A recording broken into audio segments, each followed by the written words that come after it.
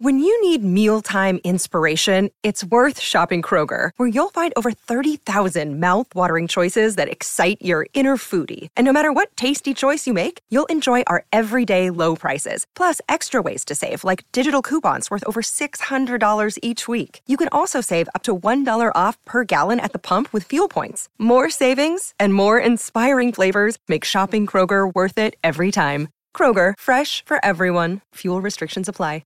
Hello, everybody. This is Marshall Poe. I'm the editor of the New Books Network. NBN listeners like to read books and buy them. So we thought we'd tell you that right now, our friends at Princeton University Press are having a remarkable site-wide sale. You can get 50% off books, including ebooks and audiobooks, with the code 50, F-I-F-T-Y, at checkout until May 31. You can save some real money on Princeton University Press books. I encourage you to go there and check it out.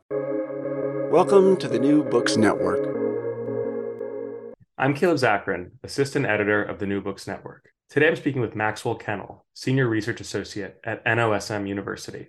We're discussing Ontologies of Violence, Deconstruction, Pacifism, and Displacement from Brill.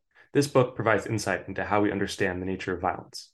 Maxwell, thank you for joining me today on the New Books Network. Thanks for having me, Caleb. I appreciate your time. Of course, yeah. Thanks for being here. And of course, I love doing books from Brill. They're always very interesting.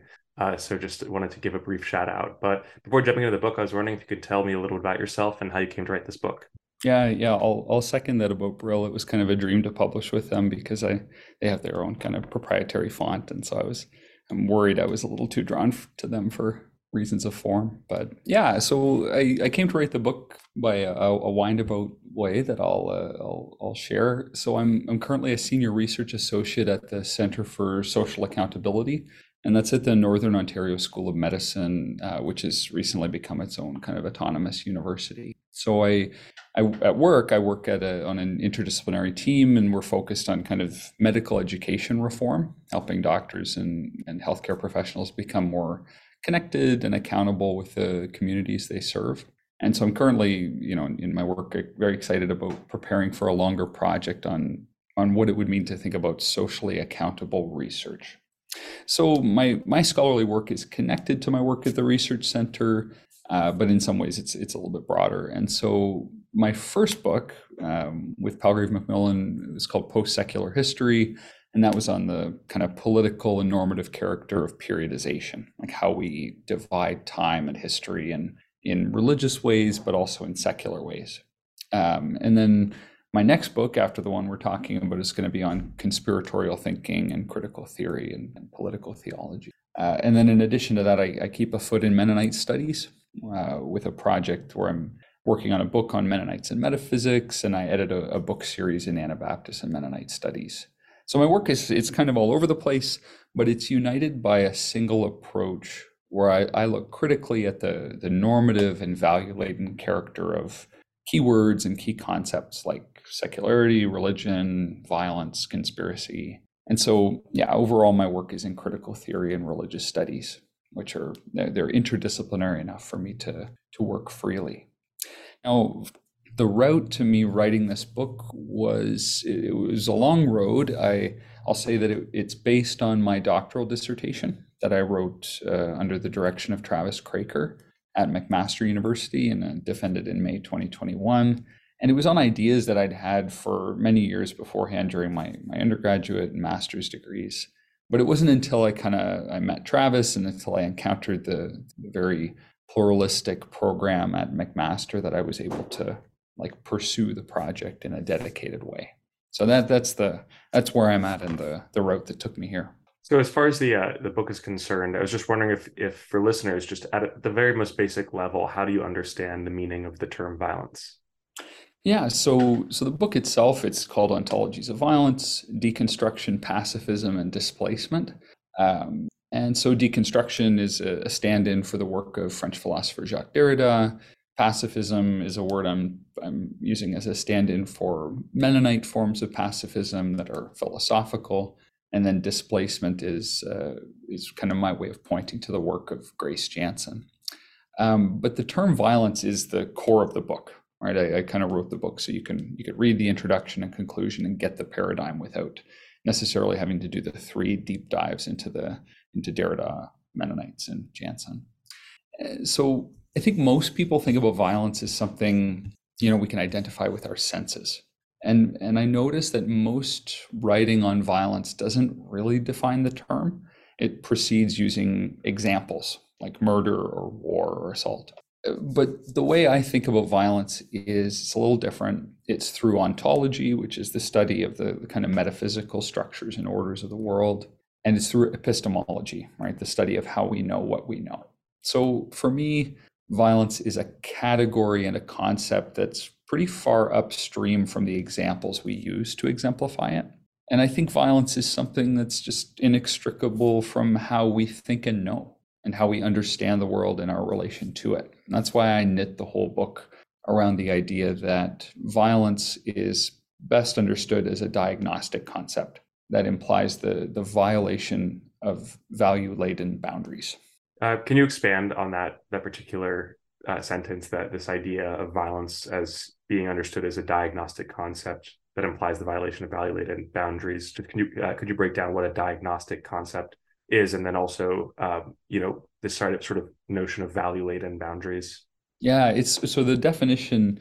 I mean, I kind of wrote it in quite a compressed way that I expand on a lot in the book, but to kind of move through each term. Violence is a direct reflection of our values. Like without something to value, nothing can really be violated. And without symbolic boundaries that like encircle what we value, we wouldn't use the term violence to name a violation or a crossing. So I noticed that it's like hard to find an example of violence where a line isn't being crossed or a boundary around something important isn't being like transgressed. And so these boundaries are how we keep our social bonds of trust and the things we think are important. It's how we keep things in place. And so I noticed that violence is a concept that it like brings with it the expectation that certain lines will not be crossed or should not. And it's a negative concept that responds to states of affairs that we think should not be the case. And then on top of that, it's a diagnostic concept because it's a reflection of what we value. So like if you call something violent, that tells me something about where you think the lines are.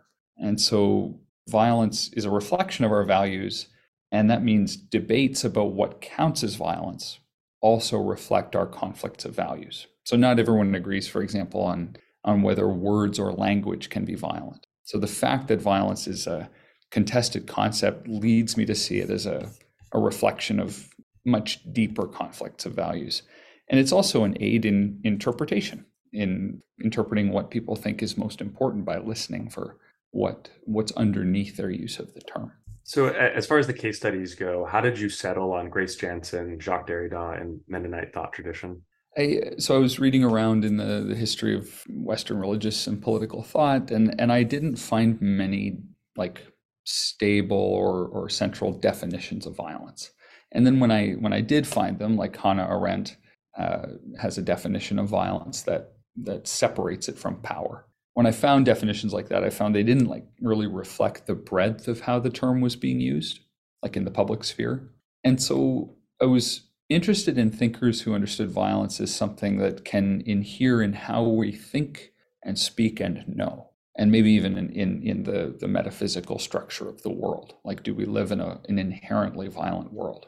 So then when I encountered Jacques Derrida's early essay called Violence and Metaphysics, and then when I found that Mennonite theologians from my own tradition had responded to that, I was pretty thrilled, because these are thinkers who are conceiving of violence as something upstream of its exemplary manifestations. And then my supervisor recommended that I read Grace Jansen, and she has this very neglected but very beautiful trilogy that she was assembling toward the end of her life, and it's called Death and the Displacement of Beauty. And so in that book, she challenges how Derrida understands violence, and she sympathizes with Mennonite pacifism. So there's like this dialogue that was already sort of underway in a germinal form. And then I used the dissertation and then the book as an excuse to deepen it and further it. Your book deals in the realm of political theology. For listeners, what is political theology in your view, and what is the relationship between your book and this area of study? Yeah, that's a really good question, because this term political theology is controversial, and it's got a lot of angles to it. And the book does appear in a series on public and political theologies.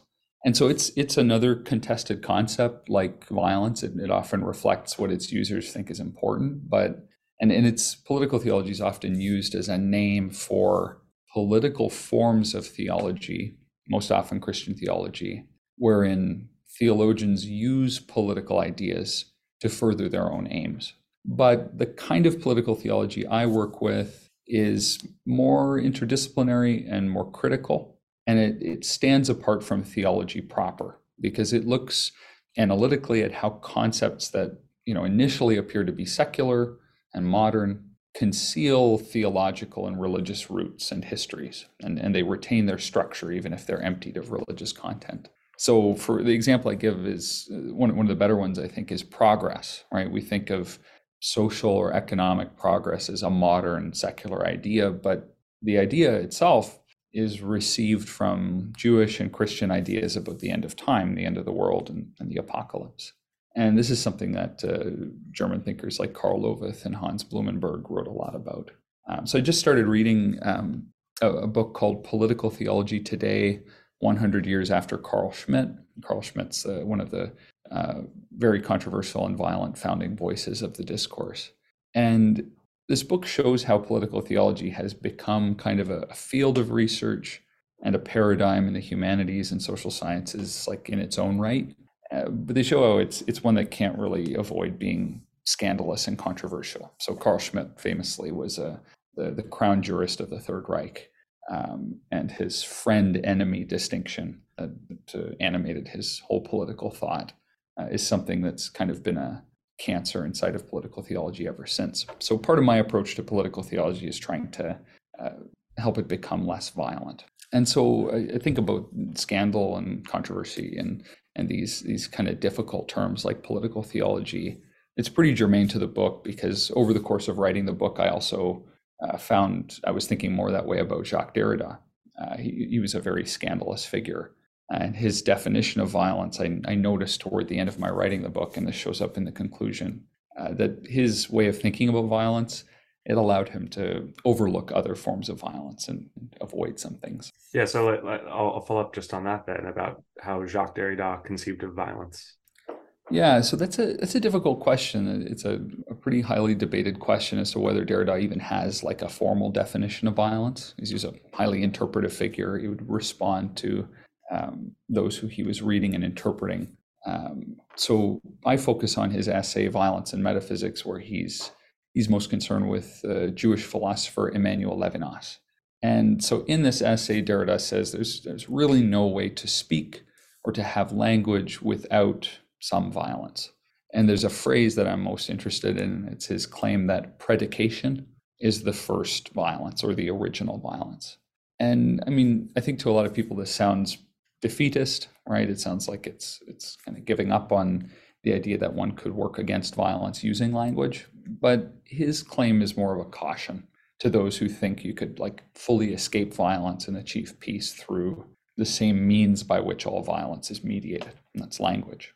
So there's like one level of what Derrida says violence is, but because I consider violence to be like a diagnostic interpretive concept, my first chapter reads his early work in detail and tries to show that, every time he calls something violent, his real worry is about closure and totalization. And so the value that's underneath his use of the term violence is this kind of openness. He values a radical form of openness that eventually, I think, really robs his definition of violence of its power, because at a certain stage for Derrida, things become so radically open that having any coherent boundaries becomes a real problem for him. And I encountered this in a book by Vanessa Springora called Consent, where she just kind of offhand mentions that he signed quite a disturbing open letter in the 60s or 70s against the raising of age of consent laws in France. So Derrida was part of this French intelligentsia who thought, that any curb on desire, anything that bounded anything off, was a form of violence. And I see that as a violent limitation of his thought. And I discuss that in the conclusion to the book. So I think there's there's always that possibility within the conversation on violence that the desire to protect against it can flip into its opposite. And this is the case for all the sources in the book. Yeah, how do you see that coming through in Mennonite thought? And also, in addition to looking at how Mennonite thought compares with Derrida's thought, just giving an overview of what Mennonites think and believe. Yeah, so the Mennonite thing's interesting. It's a tradition I kind of grew up in and work a bit in. And Mennonites come from a radical left wing of the Protestant Reformation in the 16th century. The Anabaptist groups they wanted more severe, quicker reforms than their Lutheran or Reformed counterparts. And so that radicalism, comes down the line and gets received in contemporary Mennonite thinking in some interesting ways that I discuss in the second chapter of the book. But I noticed that Mennonites don't talk enough about violence. They talk far more about peace and justice. And those are definitely the positive correlates of violence, but they don't really tell us much about what they are against or about what violence is and does. So in my second chapter, I interpret the work of two highly exceptional, philosophical theologians in the Mennonite tradition, and that's Chris Huebner and Pete Blum. And both of them are they're responding to Derrida and to that kind of conversation about whether language can be violent. And they're trying to articulate a vision of peace that sees peace as something that's, for Huebner, it's precarious. You can't possess it. As soon as you think you have it, it's lost. And then similarly with Huebner, right? Similarly with Blum, peace is something impossible. You can't really go anywhere without doing some violence. And so it's about anti-violent, minimization tactics. And so the presence of violence in the Mennonite tradition is pretty deep. It's a pacifist tradition that's known for its resistance to war. It's a highly persecuted history back to to 1525 and onward. But the most famous Mennonite theologian, his name was John Howard Yoder, and he was the one who kind of put Mennonite theology on the map, especially in terms of his politics of Jesus. But underneath all of this was a long-term, highly disturbing program of sexual abuse, which he, kind of like in the case of Heidegger, right? There was initially this thought that, he made some mistakes, but his theology is stable and usable. But over time, as more documentary evidence came out, this Mennonite theologian, it's clear sexual violence is in some respects built into his theology. And so there's been this interior in-house reckoning with John Howard Yoder's work that I'm not so interested in going deeply into in the book. I didn't want to make my book all about him, but I think that there's something about the pacifist position that can actually be quite avoidant of the conflicts of values that lead to and define violence. So that's something I talk a bit about in the second chapter. But overall, I'm interested in how these Mennonites respond to Derrida and say, look, they're actually they see Derrida in some respects as a bit of an enemy. But part of my work in the second chapter is showing how their values actually do align. So when Huebner and Blum talk about violence, they're also often using it in a similar way, saying if something's violent, it offends against the openness of things. Violence closes things down rather than opens things up. So a violent view of peace would be to say I possess it and I know its perfect definition. So that's kind of the Mennonite conversation. And the responses to Derrida there's a few of them, and I interpret them in close detail, but that's something I'm trying to further in the book. And just to to fill out with your three case studies, Grace M. Jansen, if you could discuss her work. I'd actually not heard of her before, so it was interesting to learn about her. But yeah, I would love to hear about how her conception of violence compares with the Mennonite thought and Derrida. Yeah, so she's just fascinating and really wonderful to read and to think about. I encountered her thought. My supervisor recommended that I look into her, and I hadn't heard of her either for most of my master's program. And so she's kind of like a hidden key in all of this, where you have Derrida, he's kind of got a huge thing going on, and then the Mennonites respond to him. But Jansen's an interesting third party because she criticizes Derrida's ideas about violence in language. She says, you can't equate the force of a sentence with the force of a bomb. We need to think more carefully about how we're using that word. But she also, I think she grew up in a Mennonite or Mennonite Brethren context, which she then left. I think because of her sexuality. She was a lesbian who then moved to the UK and did a second doctorate and became a Quaker. So she's quite has a really broad vision of things. And she sympathizes still in some of her late work with the Mennonite pacifism, but I think has some clearer thinking about peace than many Mennonites do. And so her whole thesis in her final trilogy, 2 of the volumes of which were posthumous, is that we are both death obsessed and death avoidant. And she's wanting to kind of reframe our thoughts about mortality, the fact that we all die, and refocus on natality, the fact that we are all born. And natality, she draws that from Adriana Cavarero and Hannah Arendt as well. And this reframe is interesting to me because she tries to do it in a way that doesn't displace one with the other. She's trying to think about how we can be more life-affirming without being death-denying. And I think the word displacement is really key for that. And I developed that in the book, I think a little bit more than she does. Because I'm trying to think about displacement as a violent structure of the world where you think differences lead inevitably to danger. And if one thing is different than another, then by necessity, it will displace the other thing. That's the violent ontology I'm pushing back against, toward the conclusion of the book. So that's the real possibilities I see in her thinking, is she's able to criticize both Derrida's limitations, and her feminist critique just is such a necessary complement to Mennonite thinking for obvious reasons. And as far as just a broader framework for thinking about violence, just to kind of bring it home, how you think that both scholars and other people should think about violence differently than some of the other ideas that you've discussed so far. Yeah, so I think the introduction of the book and throughout, I give this definition of violence as the violation of value-laden boundaries. It's a nice way of interpreting things. But I think the challenge for using this framework is to think about violence in a way that avoids 2 twin problems. And the first is the tendency to just abandon the term violence to subjectivity, to say it just means whatever we want it to mean. It's just a reflection of our values. If you value something different, your definition of violence is different. There you go. That's the one danger, right? That has some serious problems with it. And then the second is the opposite, is to fix that term in place and declare, a set of static values against which we would position violence and have just one definition for all time. So I want to avoid those 2 things. Violence is radically subjective as a word.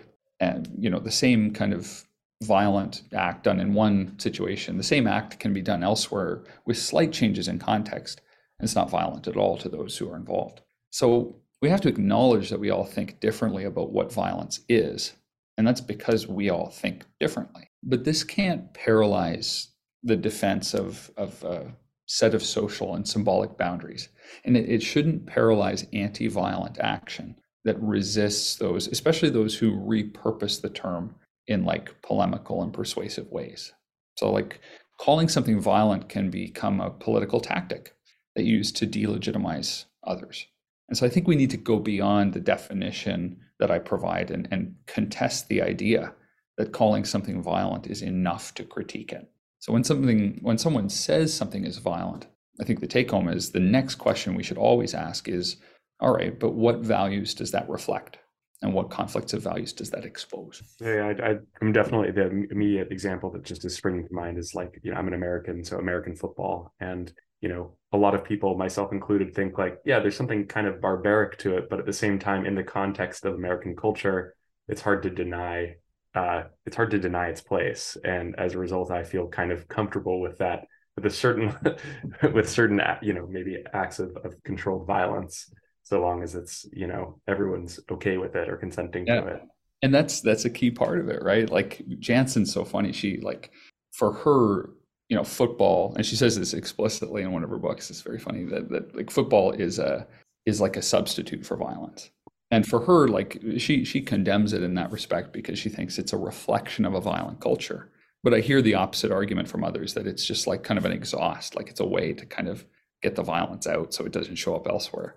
I'm not so sure, but I don't know enough about sports or to really say.